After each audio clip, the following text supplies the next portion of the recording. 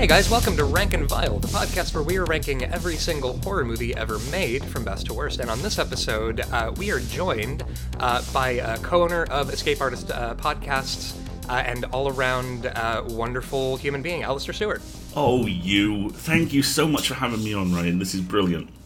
Oh my god, I've wanted to have you on the show for such a long time because of how frequently we talk about horror movies. Like it just I feel like every time we talk, it always ends up with horror movies. So this was always going to happen. And what better movie to land on, huh? No shit. This was oh my god. Like watching this movie. By the way, my partner Christina sort of like craned her neck over while I was watching. It was just like, what the fuck is this? And then a beat afterward. Is that Rutger Hauer? So it's extremely good. So Alistair, we a question that we like to ask guests who are on the show for the first time is, what is your background with horror? Like, how did you get into horror? Like, what was your horror onboarding process like? My horror onboarding process was hilarious because it was basically 2 decades of denial followed by a realization that I actually work in the field.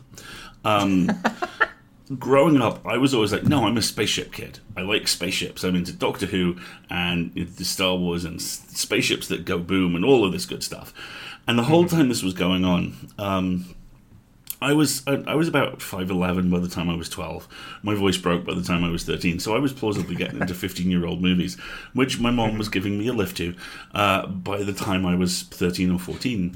And also I was able to rent 15 or 18 movies.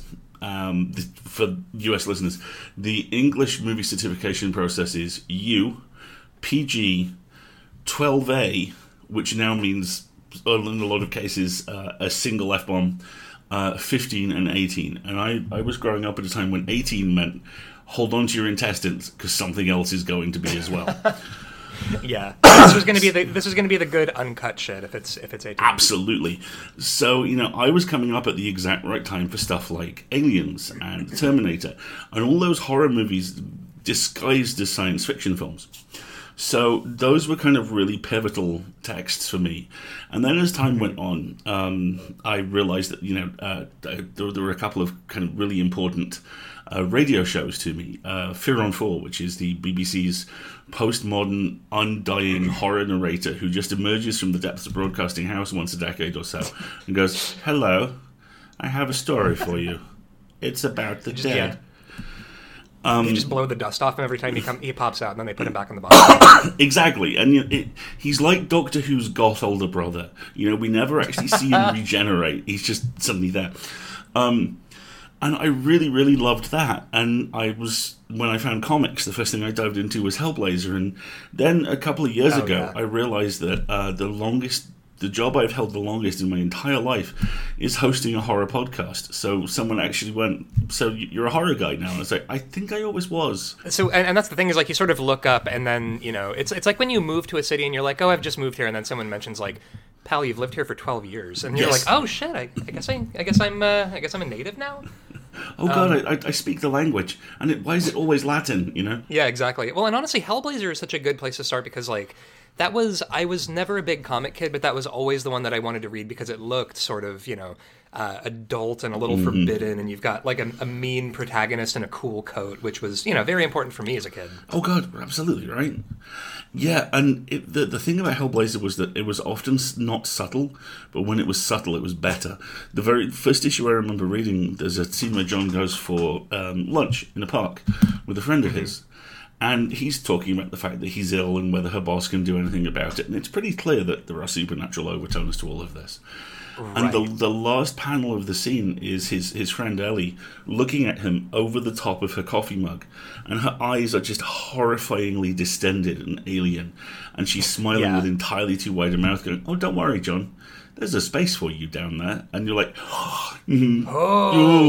Oof, that's Jesus. Yeah, honestly, by the way, with the rating system, I've realized that like my entire understanding of the rating system in Britain is like the video nasties of the 1980s. Like, it was such a like I feel like whenever we talk about sort of like transgressive movies or like sort of bad 80s B movies, like there are I think like 4 different documentaries about the video nasty phenomenon in the 1980s on like Shudder. Yeah. it seems like Britain was having a moment with media and trying to figure out where the goalposts were. About once a decade, this country decides to have a very serious moral panic about something. And unfortunately, this decade is looking like are trans rights human rights? To which the obvious answer is, fuck you. Yeah. But in the 80s and 90s, it was, but should our kids have to watch these movies? And the answer is that if your kid looks like they can pass for 18, yeah, they will. And it's, how can I put this? I was never, the way that I've described it is a lot of the horror movies I saw damaged me in a good way. They introduced me to narrative forms I wouldn't have understood before. They assisted in my cultural and emotional education. And you could say the same thing a decade later with video games. There's a comic writer who had this single perfect aphorism, and it was the best way to get kids to want to see or read something is tell them they can't. Yeah.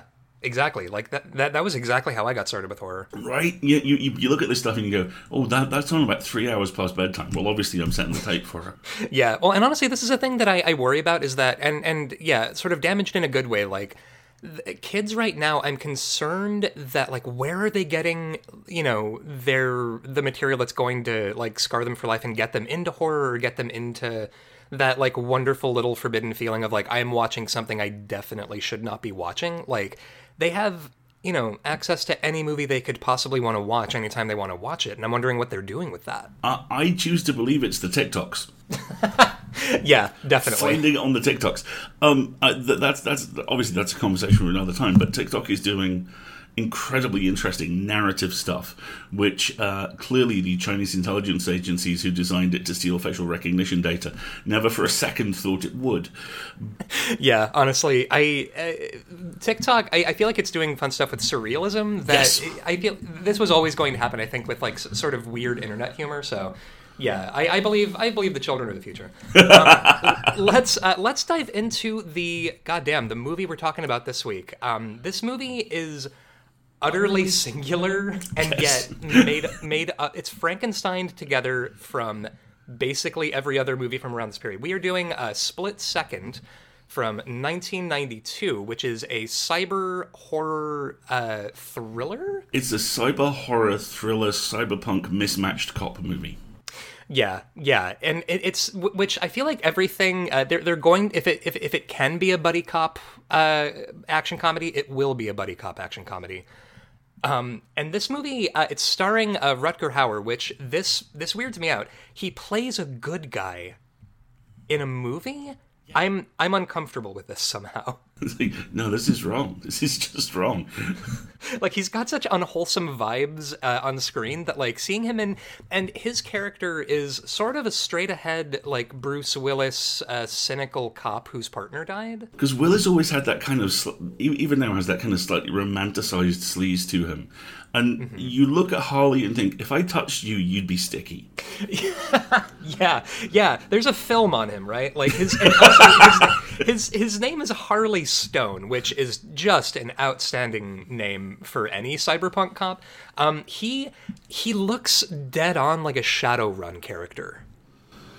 Like, with the boots and the trench coat and the little sunglasses. Like, Yeah, and like, we get the opening of the movie and it's him sort of like striding down a hallway with a shotgun over his shoulder and he's got the cool sunglasses. And then the movie's like, also he's a cop, I guess. And also that first shot, and they do the Rutger walks purposefully down the corridor in the precinct like 3 or 4 times thing. If you notice, every single time, and I choose to believe this was written into his contract, a female cop stops and goes, "Hello," as he goes past. Yeah, that's definitely in the mix. Like the narrative needs to inform us. Yes, this man is very attractive. This movie takes place in it's like 15 minutes into the future. It's like global warming, as we used to call it, has filled London with water and rats. It's never really, I feel like they never really go back to what is going on with the global warming and the rats. The thing I loved more than anything else when I rewatched this yesterday was seeing that big portentous opening crawl with him. The city is now largely underwater, and criminals have gone feral, and then there's just stock footage. Nothing's flooded. Yeah. Nothing at all is flooded, apart from the 2 sound stages which all the sets are on, where everyone has to splash through ankle-deep water the whole time. And the rest of London, I mean, there's a chase sequence at one point, and they drive around St. Paul's, and it's pristine. There are buses. Yeah, there's no. Maybe they didn't have the budget to flood London for the filming of this motion picture.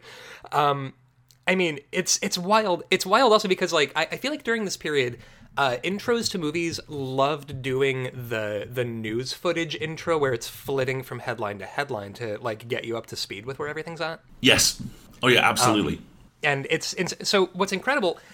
So we get this big bar scene. Now, I've realized that as a kid, I think I assumed that in my adult life there would be more sort of scary bars with people dancing around in bondage gear. Possibly there will be fire. There's industrial music. You've seen Hellraiser 3, right? Oh, many times. Yeah, the club from Hellraiser 3 that's somehow a combination restaurant, bondage bar, and music venue. Where you get the sneaking suspicion there's a fight build up somewhere. She's like, open cage fight night Tuesdays, that kind of thing. Yeah, exactly. Now this movie also, what's weird to me is that everything is meant to be submerged in water, but also everything is just constantly smoking in this movie.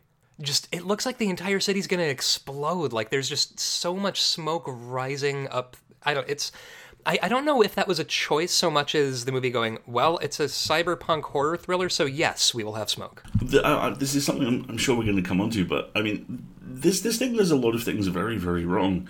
But as you pointed out when we were talking about this earlier, it looks £1 million.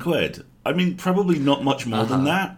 And, it's maybe borrowed some stuff from its mum, but it actually looks really good a lot of the time in how it's shot. It really does. It looks so much better than I think it has any right to, honestly. Oh, God, yes.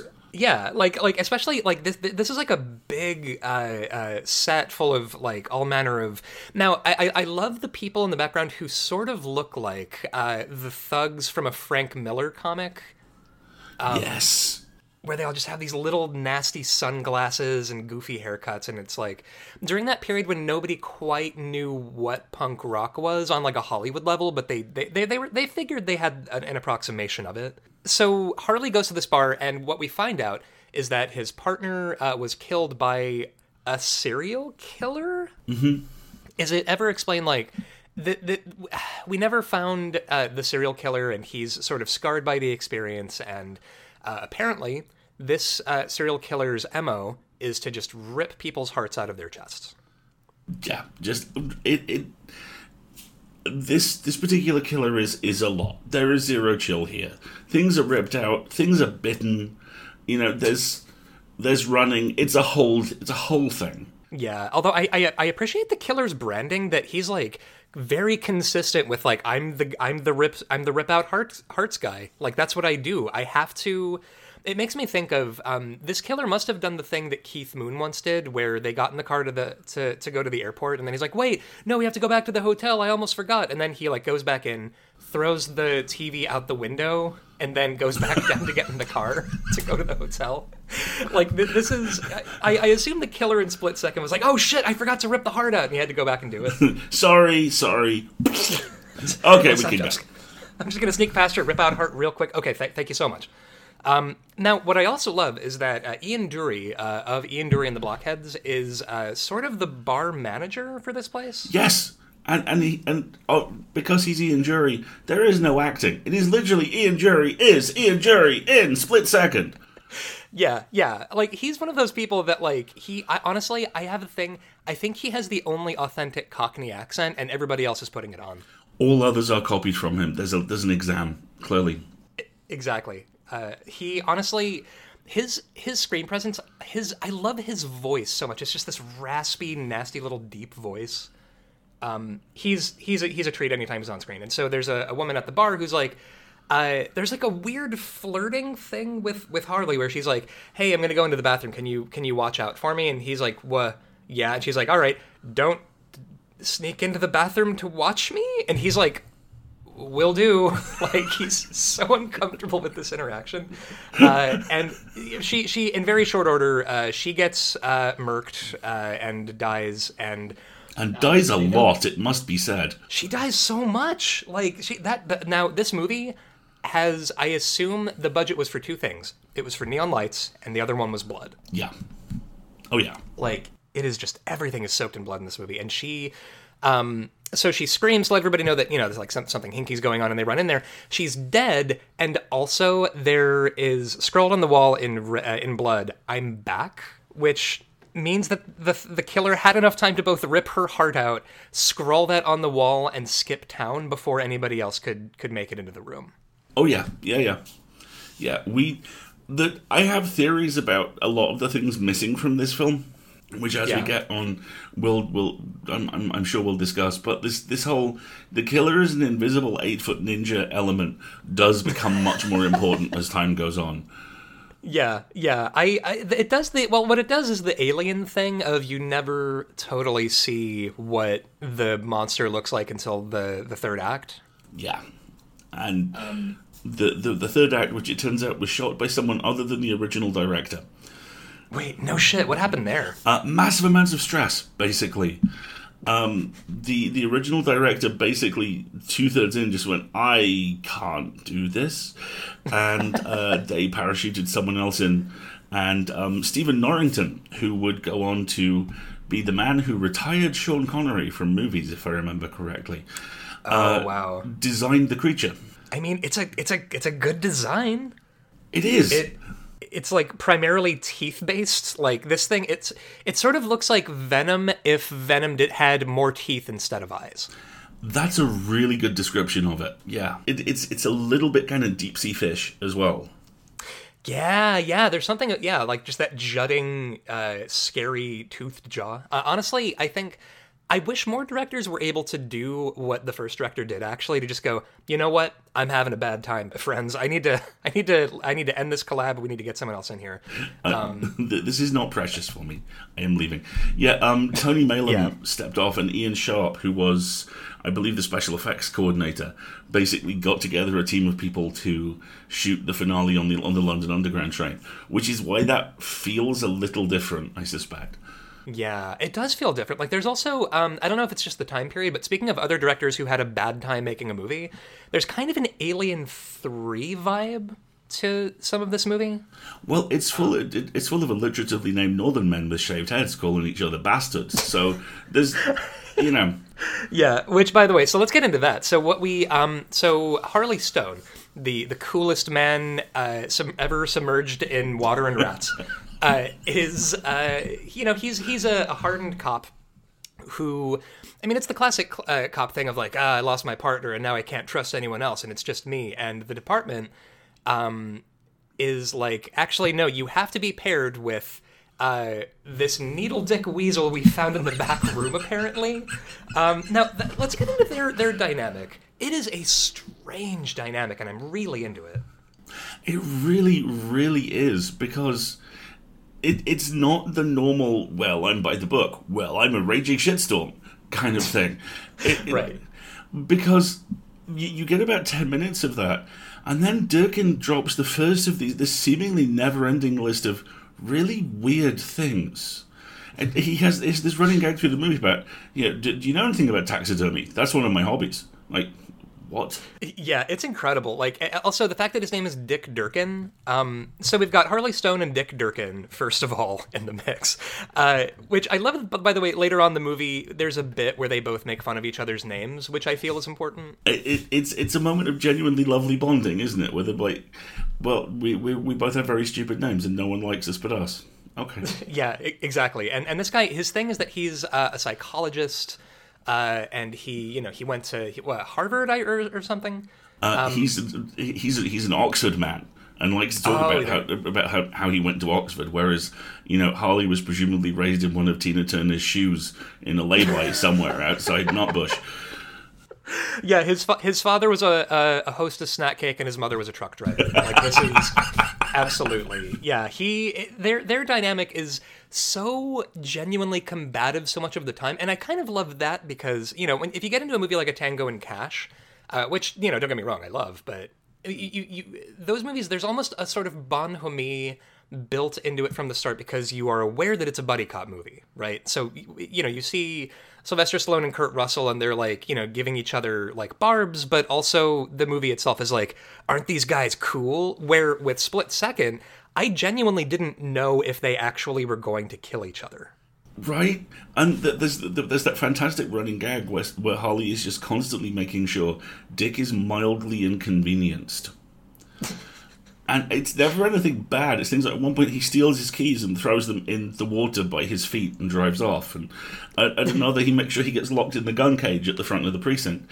And Alistair Duncan, the guy who plays Durkin, has such this wonderful slow burn kind of, you motherfucker, kind of facial expression for so much of this.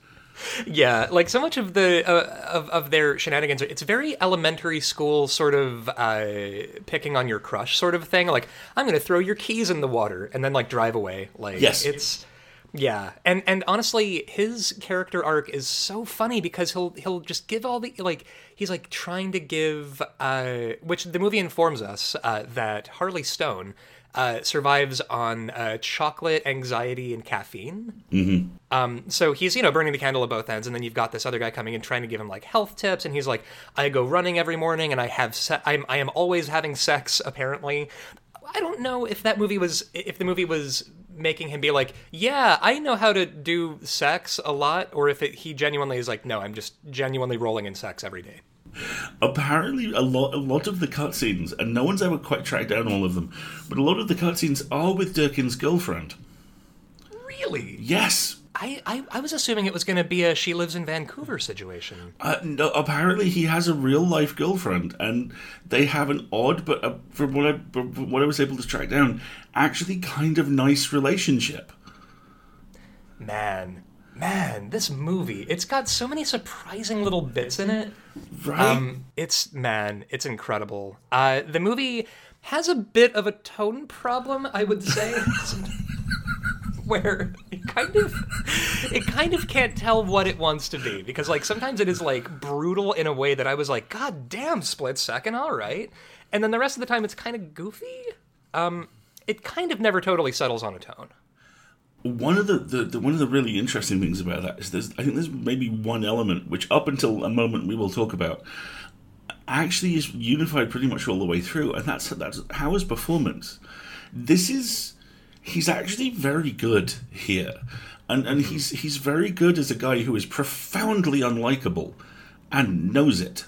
Yeah, unlikable and also broken in a way that he doesn't totally know how to fix. Like, he's having a bad time in his life. Like, what's also incredible to me is that, again, with a Stallone or a Russell or someone, they've got that twinkle in their eyes that tells you, like, yeah, I'm a, or like even Bruce Willis in like The Last Boy Scout, like he's a broken man who also has that twinkle in his eyes that's like, I like making one-liners, and Rutger Hauer is just a broken man.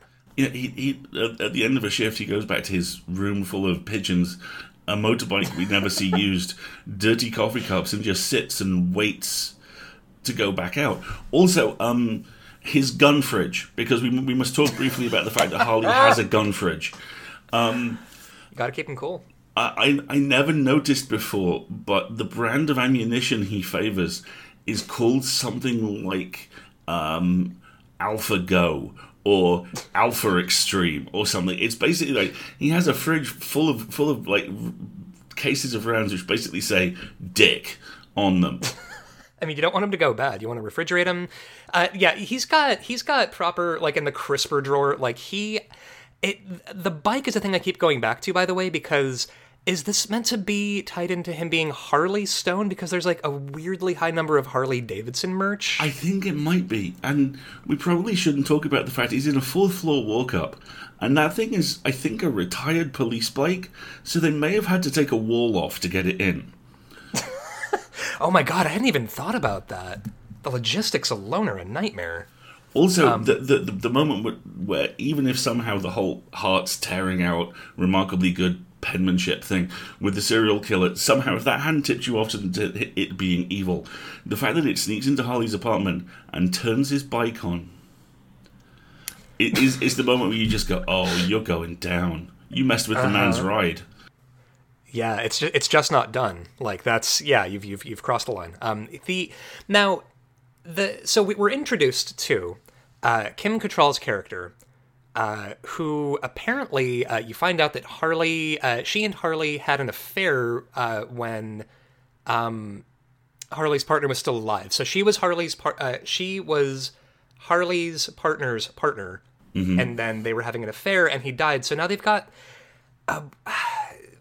So when we're introduced to her, there's this enormous like mourning cave that's like it's this enormous cavern full of shelves with candles on them, which I guess is sort of a kind of cemetery. I've kind of been able to piece some of this together. This is supposed to be a callback to old Victorian mausoleums. And I think it's also meant to be a subtle nod to the idea that the city is suddenly very short on land.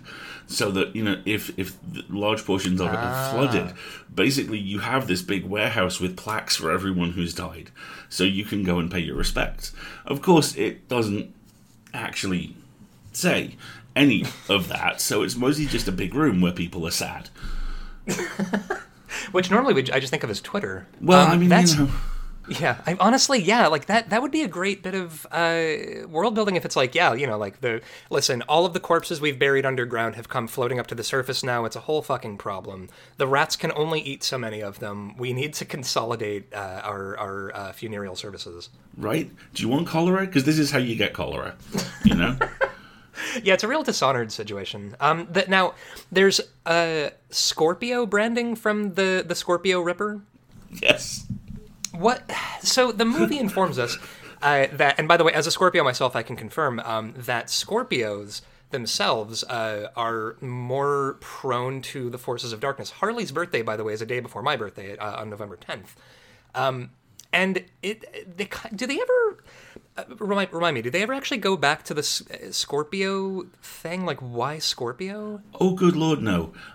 This was actually the moment where I felt really vindicated, because I remembered watching this far too long ago, and the entire last half hour basically being Alistair Duncan going, it's not a cult. No, wait, it's really fucking a cult. No, it's the Scorpio thing. No, it's to do with this constellation. Please get me a mirror so I can draw a reverse version of the symbol it's gouged on my chest over a map of London. We need to go there. It's this thing. It's a dimensional rift. And I thought, I can't possibly have conflated all of this that much, and the film obviously takes a breath, and it doesn't. Literally the entire last half hour is Durkin vomiting every occult textbook he apparently read across one 10-hour night out, all of which turns out to be true. Yeah, that's the thing, is like he's meant to be sort of the info drop character, and the problem is that if you're dropping info, it has to have context and make sense and relate to itself. Otherwise, and that's the thing that I love about this movie, is that it's like somebody just nailed a shitload of pigeons to a crocodile, and they're all kind of moving in the same direction, but a lot of it is just flapping helplessly. And it's great because it's like, this is them throwing as many things at a very sticky wall and trying to make it work. And the thing which wrecks me is there's a genuinely brilliant idea in there, and they do exactly one thing with it, which is that the killer is a Gestalt entity, or that it can summon the DNA of everything that it has killed. Because there's a lovely fuck you moment, almost as lovely as turning the bike on, where the shotgun which the killer apparently uses at kind of full arm's length, given the length of his claws, is covered in the fingerprints of Harley's dead partner when it's recovered. And I loved that. And even rewatching it now, I was like, oh, shit's about to get... No, shit's about to get incoherent. Sorry, should have realised. Yeah, which is a very 2020 mood, I feel. Everything's about to get real. No, actually, it just doesn't make any goddamn sense. It doesn't make any sense, and it'll happen forever. Yeah. Well, and the monster, not only does it collect the DNA of everybody it kills, it canonically sends their souls to Christian hell. Yes. they never go back to that. I double checked. I love it so much because it's like a small child describing a monster, and then that's this monster, where it's like, and the guy, he got the long fingers and he rip your heart out and you go to hell, but also he collects your DNA, and it's like, sure, kiddo, yeah, alrighty, okay. That's like a normal kind of a monster. Kim Cattrall's wig in this motion picture. We have to talk about this. Hachi Machi, this wig. It's like a Mia Wallace Bangs situation. Did she shave her head for this? That's a great question, because now, Alistair, if you could describe the wig. Okay, what's the best possible way to describe this? Cyberpunk Betty Boop, I think, is about as close as I can get. Yeah. Or just completely drenched character in the Rocky Horror Picture Show I can never remember. Who isn't the butler? Riff Raff. Riff Raff. Yeah, it's cyberpunk PTSD Riff Raff, basically. Oh my god. Yeah, that's perfect. Like, I could not stop staring at the wig. We actually get kind of a lovely moment with her character and Harley Stone, where they're both in mourning for Stone's partner, and they just kind of like put their heads together with their eyes closed and are just like experiencing that grief. That was really kind of beautiful. Cattrall actually blew me away in this, because she comes in and is instantly about 8,000 times better than the movie deserves. Mm-hmm. And she has about 3 scenes, and in all of them she's really, really good. And like you say, this is obviously a woman who is utterly grief-stricken and has no idea what to do with this sticky, feral rat boy that she's kind of inherited, but at the same time is really very fond of him. And just the untidy nature of the trauma, the fact that they're both like, well, yeah.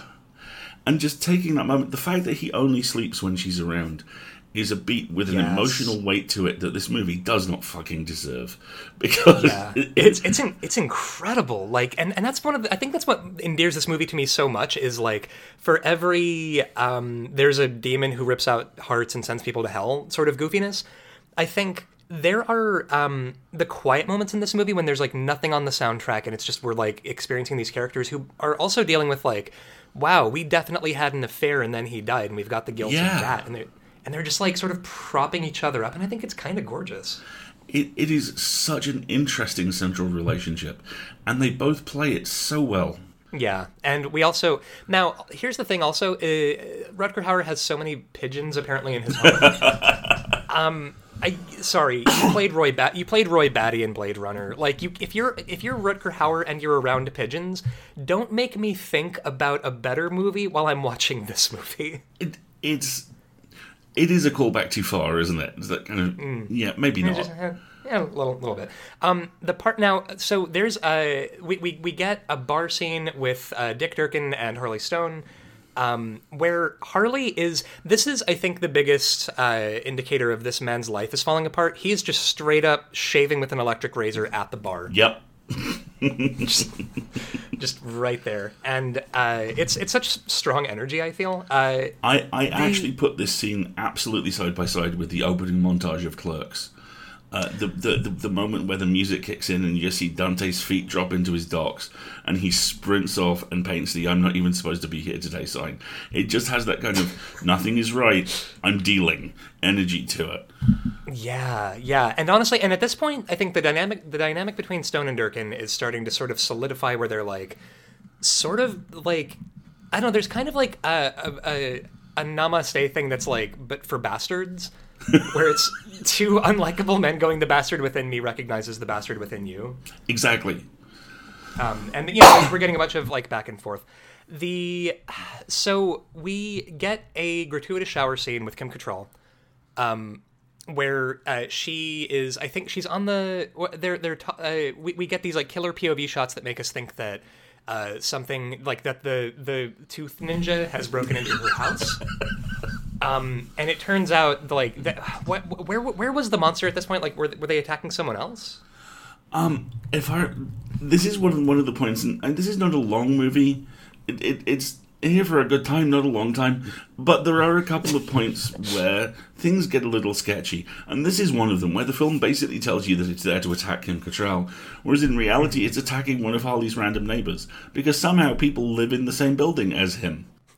Yeah, exactly. Now, and there's also, I think this is one of my favorite jump scares I've ever seen, is that Stone rushes back to the house because he thinks that she's about to get killed.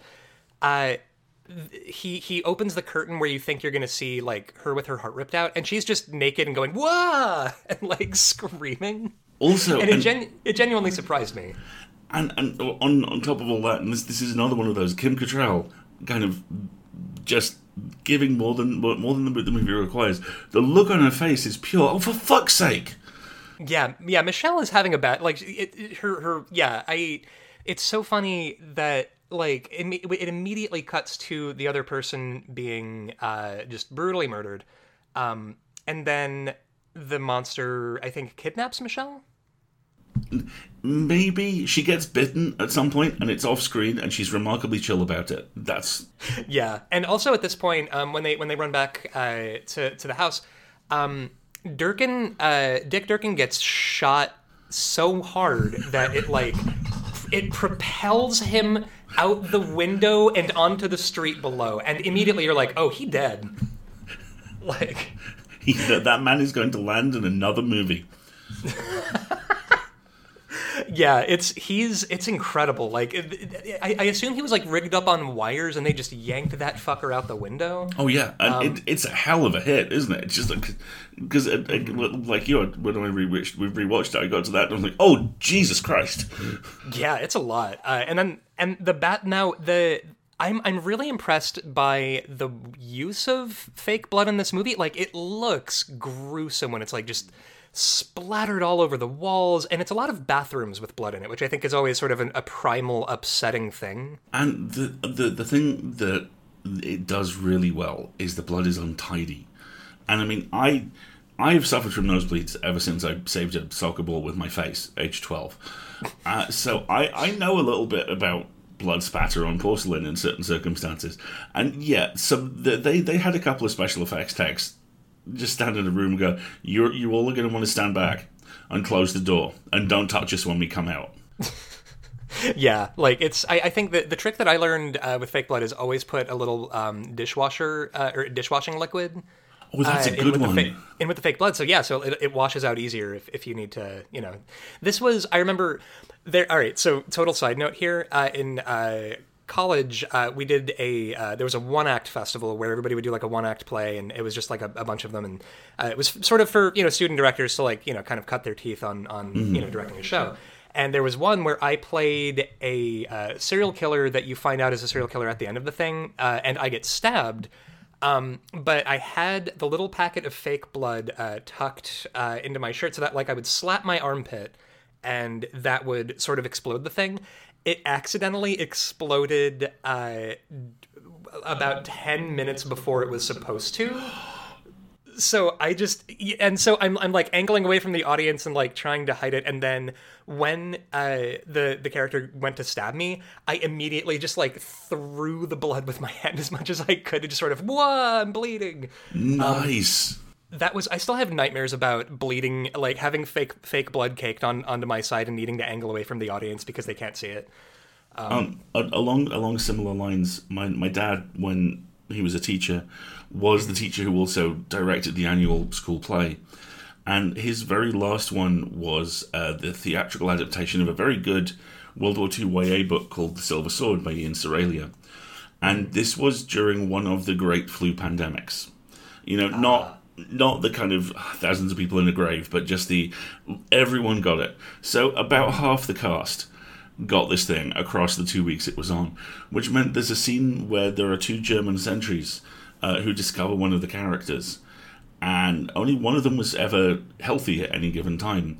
So the other one just learned both sets of lines. Holy shit. That's incredible. And these two amazing kids would literally just come on stage and go, Hans, the war is hard. Yeah, Kurt, it is. And just shift position behind their mark. So they got a standing ovation every night. And kind of relevant to our discussion of blood spatter, my mother is an ex-nurse, which means she can sense trauma from about 15 miles away. And the last night of the show, we were sitting in the background. I'm like 10 at this point. You know, my brain is full of nothing. But is Optimus Prime the best Autobot? And I realised that my mum's going a little tense. I'm like, are you okay? It's like, she's bleeding. And the female lead of the show is on stage, and she's covering her mouth a little bit. And Mum pops backstage and finds out she got a massive nosebleed and had done the last half hour basically with her hand clamped over her face. Holy shit! Yes, that's incredible. That's, you know what? That's she's a goddamn professional finishing the show like that.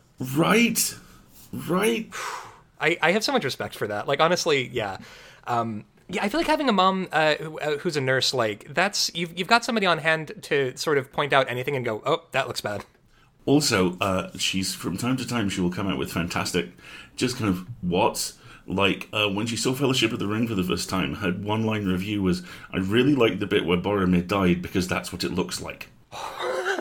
Fuck me, that is a ringing endorsement of Boromir's death, actually. Yep. Like that's like Christopher Lee telling Peter Jackson what it sounds like to get stabbed in the back. It's like, no, because I know. Don't worry about it. I know about these things.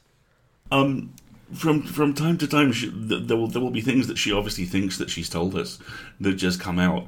Like, I think my favourite is the time she had a long conversation with a patient at the first hospital that she worked at, and then checked into the ward to the start of her shift and was told the lady she just talked to had died 2 hours previously. Oh my god. That's, yeah, I feel like that's one of those things where you just kind of want to let somebody talk about stuff that's just like, I know you've got like a million horrifying things. Just tucked away. It should also be pointed out, this is the same lady who would regularly, when we lived in the countryside on the Isle of Man, stop the car, wind the window down, lean out and yell at passing hedgehogs that if she saw them run over when she came back the other way, she'd be very cross. So you have canonically the coolest mom, is what you're saying? I mean, I think so, yeah. Yeah. I feel comfortable, ranking that. Split Second doesn't quite know what to do with its police station and cast of characters. Because we've got the great Pete Postlethwaite in a role where he's like, there's like a bunch of bald yelling guys at the police station. Now, and another thing that I love, by the way, there is not as somebody whose hair is quietly turning into Bill Murray's, there is not a non-receding hairline in this motion picture. Right, all of them. I love it. All of them. The thing which I adore about the police station is that my two favourite alliterative named actors, Alan Armstrong and Pete Postlethwaite, both show up, and they're both playing basically the same character at different stages in his career. Yeah, they both look like sort of Pete Postlethwaite sort of looks like, sorry, Postlethwaite? Postlethwaite, there we go. There are a lot of consonants in that name, I tell you what. He sort of looks like the next Pokemon evolution of the other one.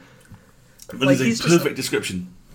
Yeah, and you know, we're getting this sort of now the thing that doesn't quite work with the police thing is that it's trying to do is the classic movie cop, like, hey, the city council's riding my ass about property damage, you're going to be riding a desk if you don't, etc., etc.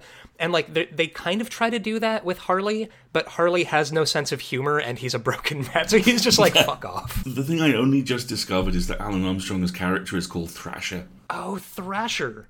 That's, man, yeah, we've got Thrasher, Thrasher and Paulson. Yep. Which feels, that's a good name for a duo. It's revealed that Dick Durkin, who got yeeted into space with a mortar, and yeah, he's the guy who got planted into the concrete. He was wearing a bulletproof vest.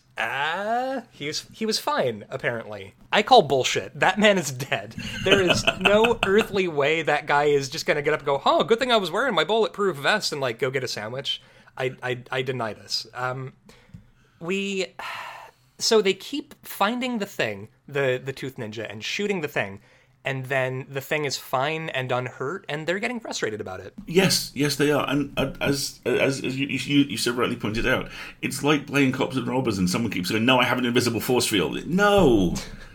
Yeah, like, no, you didn't actually shoot me because I cursed your gun with my witch powers, and now it only shoots backward, and you're dead now. Like, they sort of comment on, like, all right, well, this game is a little broken, isn't it? Like, this thing is, like, clipping through the walls like a Bethesda glitch. Fuck this. Like, and then, so, gearing up for the final showdown, I love a big armory scene where we get to have people going like, whoa, really big guns, and like locking and loading it. I'm such a mark for that shit. Oh, you and me both. And this is arguably the greatest one of all time. And like so much in this movie, it all comes down to the interplay between Durkin and Harley. And as we were talking about earlier, Durkin's transformation from, well, I know things about serial killers, so obviously everything is fine, to, we need to set the city on fire and possibly leave the planet, is so well played. Yeah, we need to set the city on fire, but unfortunately it's brackets submerged in water. We truly never get any water in this movie, and it's fantastic. Where are we at? So we get a great moment with Dick Durkin and Harley Stone where they're like walking down a hallway like cool guys, and somebody at the police station is trying to talk to them. And Dick Durkin is slowly turning into Harley Stone. Yes. Oh, yes. There's the trade-off with the cigar. He shows up in a much cooler jacket. Yeah, I think that in an action movie, if you and another man exchange a cigar back and forth, you're actually common law married. Yes. At that point. And so fast forward a little bit. We get a big underground, like the London Underground scene where... And actually, this set piece... pretty fucking cool. It really is. It really is. Oh, by this time as well, Kim Cattrall has been kidnapped by the Tooth Ninja. Yeah, and of course he's using her for bait to try to draw Harley out. And, it being Kim Cattrall, she's like, I did Big Trouble in Little China 6 years ago. It's okay. I know how this works. Yeah, I've been through worse than this. I don't know. Is it ever explained why Tooth Ninja wants to fuck with Harley so much? There are about 25 versions of this movie hidden inside Durkin's rolling 20-minute info dump in that final act. It's implied loosely that if the killer marks you but doesn't kill you, then the relationship is symbiotic, in that they sense you and you sense them. And by this stage... Michelle's been bitten. Harley's got the most apathetic claw scars down his chest, and as we're about to find out, Dick's chest cavity is about to be used as an Etch-a-Sketch. So all of them are linked to it, and that's basically where the movie runs out of gas. It's just like, look, it's the underground. Yeah, exactly. Like, fire? You like fire? That's kind of what it is. Like, he's got like a psychic connection with the monster, but aside from that, it's it's juggling a lot of chainsaws. So we get a cool thing where Kim Cattrall is being suspended over a pool of water. Hey, actual flood water. That's exciting. Yeah. And it could not more obviously, there's a big like Acme neon sign that says "Trap Here," and they know that. They're like, oh, this is a fucking trap. But also, we got to get her down. And so we get this bit where the first time we fully see the Gestalt Tooth Ninja is Michelle is rocking back and forth, suspended from the ceiling, while Dick Durkin tries to like hoist her away from it. And right as she gets away, the thing pops up out of the water. And this is a moment where it makes me wonder, was there a version of this that was shot in 3D? It has that look, doesn't it? Mm-hmm. It's like Friday the 13th Part 3, where everybody's just like holding shit out to the camera because it's meant to be 3D. And yeah, this fucker just pops up out of the water. We get a big fight scene. The last 10 minutes of this is a bit of a blur for me. And I suspect for everyone involved in production. There's a pentagram carved into Durkin's chest with a Scorpio symbol, which, by the way, is going to be my logo for everything now. It's like, there are so many bits of this that I'm like, oh, hello, my new avatar on the internet for a thing. But yeah, so what they explode the Tooth Ninja? Here's what I've been able to figure out. There is a fight on the underground train with the Tooth Ninja, because by this stage they've got Michelle clear. And in a genuinely endearing moment, Michelle is neither traumatized nor up for leaving. She's like, that's the thing that killed my husband? You have a spare gun. Cool, let's fucking go. Man, she's great, and Isn't she? What? MVP of Split Second, in my opinion. Absolutely. And there's a fight in the underground train where the killer at one point in a moment, this is genuinely my favorite terrible special effect aside from the visible plank under the exploding head in Carnosaur. Michelle is is pursued along the roof of the underground train by the killer, who has supposedly basically gouged his claws through the roof and is pursuing her Freddy style with them. And it is so very, very obviously a chunky key grip called Dave with just a knife hand on a trolley going, when, now, cool, all right, and just pushing it, and not that fast. Yeah, that was one of those bits where you could tell that it was probably like the day before the rat party, and they were like, "Hey, did we do that claw effect yet?" Like, "Oh shit, sorry." Like, Dave, come on, we've got to do it, buddy. Let's just get up. It's 3 a.m. We'll do it before anybody notices. But she escapes. Harley kind of gets his ass handed to him. Dick, arguably the second MVP of the movie, throws the plot grenade in because the old armorer hands them a grenade which is basically, this will wipe out a city. So obviously I'm going to give it to you assholes. Also, side note here, Sarah wanted me to point out on the podcast that Dick Durkin kind of looks like Max Gladstone. I'm never unseeing that. Yeah. So that's it was important that they sort of leaned over, said that, and then went back to their work, which was they just this is what they do, just like pop up like the toasty guy from Mortal Kombat and make some horrifying statement. Harley gets his shit stomped by the monster. Pretty much. I mean, it's not quite a new mud hole, but it's close. And then Dick saves him, and then the monster explodes, except the monster doesn't explode. So then they all shoot it again, and then they electrocute it, and then Harley and Michelle make out. Yeah, this monster is like Rasputin levels of like, we can't fucking kill you. Like, they're just throwing everything out there, like napalm. We got chainsaws. I get drown him, maybe poison.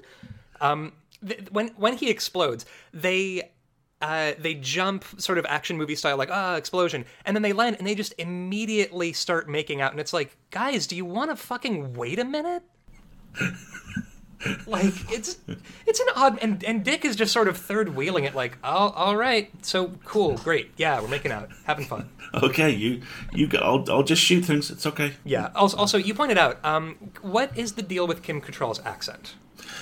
Okay, Kim Cattrall is very similar to John Barrowman in that she has two accents. She is Canadian and American, and that's the most common one. But she actually grew up in Liverpool, in England. And really? If you have heard the Liverpudlian accent, it is arguably the most distinctive one in the UK. I'm going to try and find some footage of her using it to put in the show notes for you, because it looks like she's dubbed. It is so. It's like hearing John Barrowman speak with a Scottish accent. It's that kind of, oh, they got someone really convincing who sounds a bit like John. What? Yeah, it's like finding out that James Marsters is actually from California. Exactly. It's just like, yeah. Which, I mean, obviously, like Spike's dialogue in season 2 was very sort of like, that is certainly an accent like someone might have, like, because this is before Anthony Stewart had like coached him on how to actually sound like he's from South London. Just James, yes, no, just no. Please, James. And then that's the movie. We get, I think, bubbles rising from the water as a kind of, there might secretly be more gremlins waiting beneath the surface. It is implied that the transdimensional Gestalt Tooth Ninja may have laid eggs. That's literally the only thing I can think of. But yeah, it is a very clear, or is it, moment. Yeah. And then we get sort of... and then we end the note. Now, after this motion picture, after this sci-fi action horror thriller, the note you want to end on is all of them in a little speedboat, I think. Just bopping through the water on a little speedboat. That was definitely them trying to be like, remember, everything's flooded. Like, oh, absolutely. Also, the lovely kind of last-minute power play moment where Dick is narrating the scene and describes Harley as his psychic sidekick, Harley Stone. Yeah, and then Harley Stone is like, shut the fuck up. Like, it's just... I love the total lack of finesse from Harley Stone as a character. He doesn't do one-liners. He's just tired. Yeah, and honestly, and, like, Rutger Hauer, it makes me appreciate him so much more as an actor because I'm so used to Rutger Hauer either being, like, a complete psychopath or being, like, a charismatic murderer or, you know, something sort of like another personality. And he's perfect in this movie, and I had not anticipated him being so good in this. There's you mentioned in the notes that the kind of pair of very weird and kind of lovely confrontations he has with the guard dog. Man, he so at the bar that Ian Dury runs, there's this little Rottweiler who, by the way, looks like a very good boy. Like, the bestest. I want to pet that dog so bad. He's got a weirdly oppositional relationship. Like, he'll just, like, lean down and, like, whisper, like, hey, you piece of shit. Like, he just... Why does he hate this dog so much? And it's less that, and it's more the lovely moment a little bit later where Jerry rocks up, and he's like, what do you want? And Howard just looks down at the dog and goes, I was talking to your secretary. Man, it's so good. This movie has so many bits that don't quite... It's so much less than the sum of its parts, but in such a way that I can't think of any movie that has this movie's tone and execution. Like, it stands apart. Oh, it really does. And I mean, I'd argue it's maybe an early blueprint for a lot of kind of straight to DVD stuff that you started to see at the top of the 21st century. For sure. In that you have the bankable star, surprising cameo, relatively locked down set, one or two interesting ideas, and I mean, honestly, like you, the big thing that I took away from seeing this for the first time this century was there's a lot of stuff in here that really works, and a surprising amount of it is the acting. Yeah, I think there's not a weak performance in the movie, which is a strange thing to say. Even there are these weird little goons at the end of the movie that sort of go down into the sewer with Harley and Dick. Like, they've got weird little leather hats. I never figured out. Alistair, who are they and what do they do? These are the guys who you beautifully described as looking like human fan art of Fraggles. They look rough.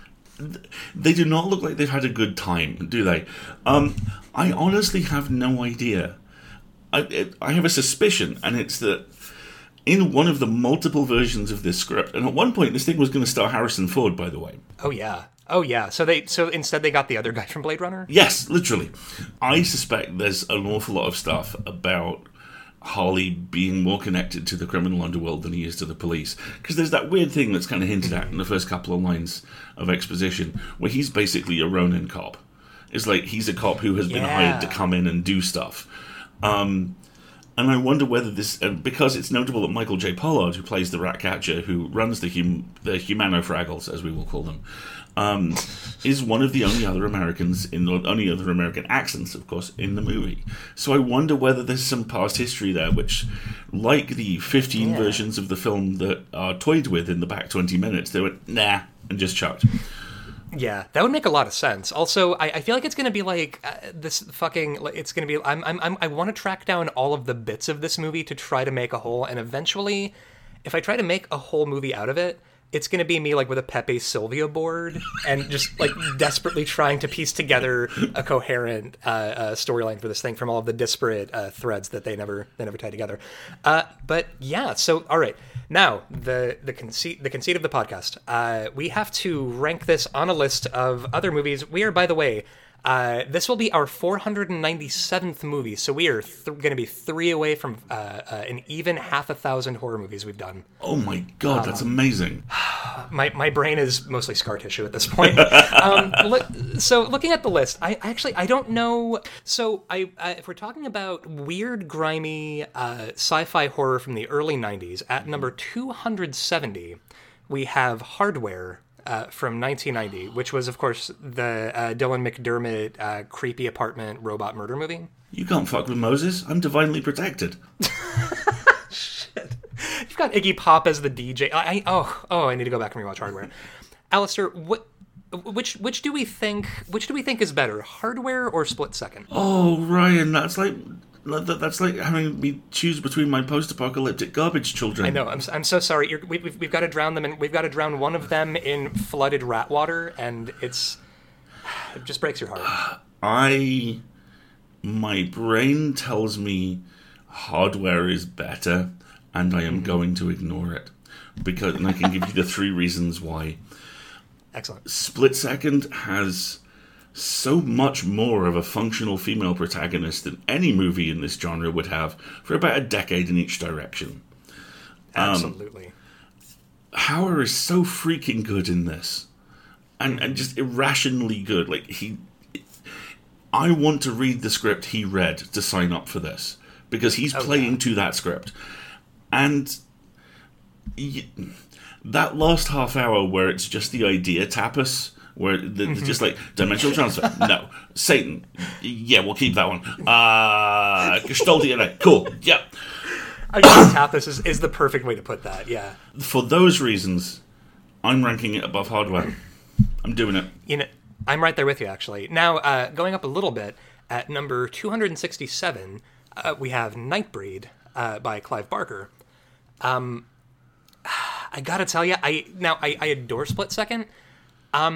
But now this is actually a genuine question for me, because Nightbreed is another case to me of they didn't know how to market this movie. They didn't totally know what to do with it because of, they couldn't figure out a sort of tone. It was a sort of patched together from different elements. What do you think? I think Nightbreed is the more important film by an inch. Agreed. Especially because with Nightbreed, it's so important to me that, like, I don't know, that Clive Barker ran into problems with the film execs because they looked at the first cut of the movie and they were like, but Clive, you've made the monsters sympathetic. Yeah. And Clive was like, correct. And? Yes, that is sort of the point of the thing. Yes, excellent. I'm glad you've watched my movie, apparently. Yeah, I feel like I want to give the edge to Nightbreed just because, like, and now, of course, I have the benefit of, like, having seen Nightbreed, like, 8,000 times and having just seen Split Second for the first time, or not the first time, I think I watched a bit of it ages ago, but this is the first time that I've, like, sat down and focused on Split Second. And I think I want to give the edge to Nightbreed just because of its place in horror and what it represented at the time. Yeah, I agree completely. Nightbreed feels like the campfire Split Second would sit by. Yeah, definitely. Yeah, yeah. So, and right below Nightbreed is the surrealist movie Kuso, which is on Shudder, by the way, if you haven't seen it. Cool.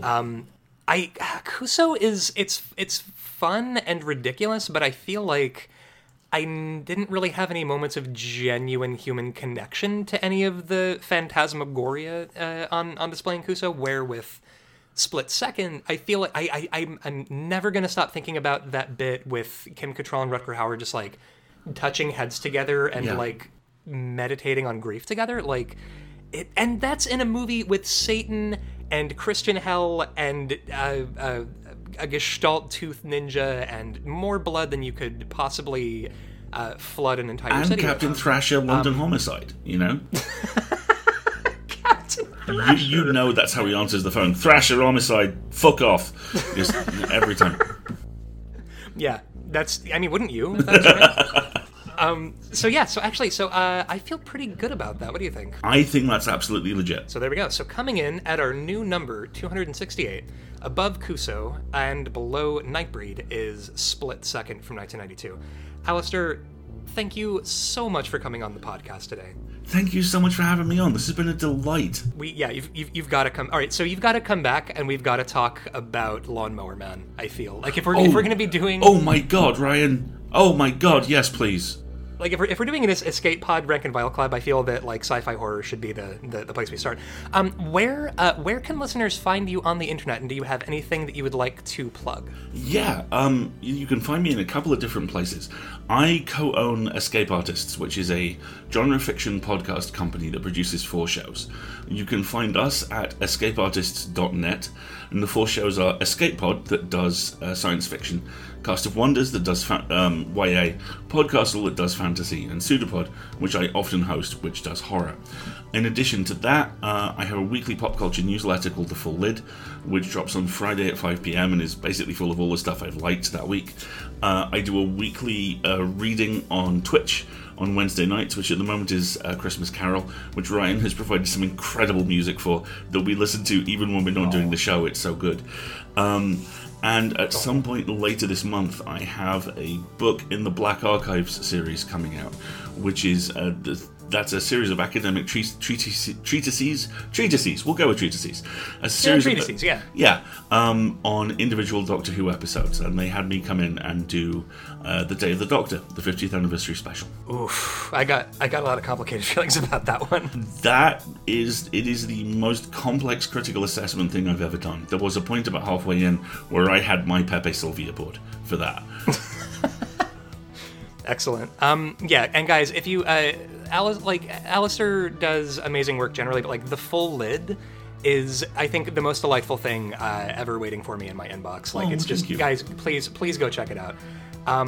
Rank and Vile, obviously, listeners, you can find us permanently and abidingly shitposting on Twitter at Rank and Vile Cast.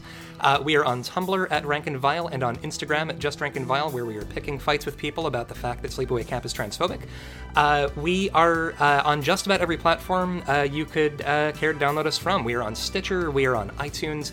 Guys, if you like the show and you like hearing us talk about emotional intimacy in sci-fi horror thrillers, consider, just leaving us a review that you think is fair on iTunes. Ideally, a 5-star review, but I won't influence you to do this. No, I will. 5-star reviews. No, influence 5 stars. 5 stars now. Absolutely. Yeah. But please. Barring that is about all I've got. Stay spooky, folks.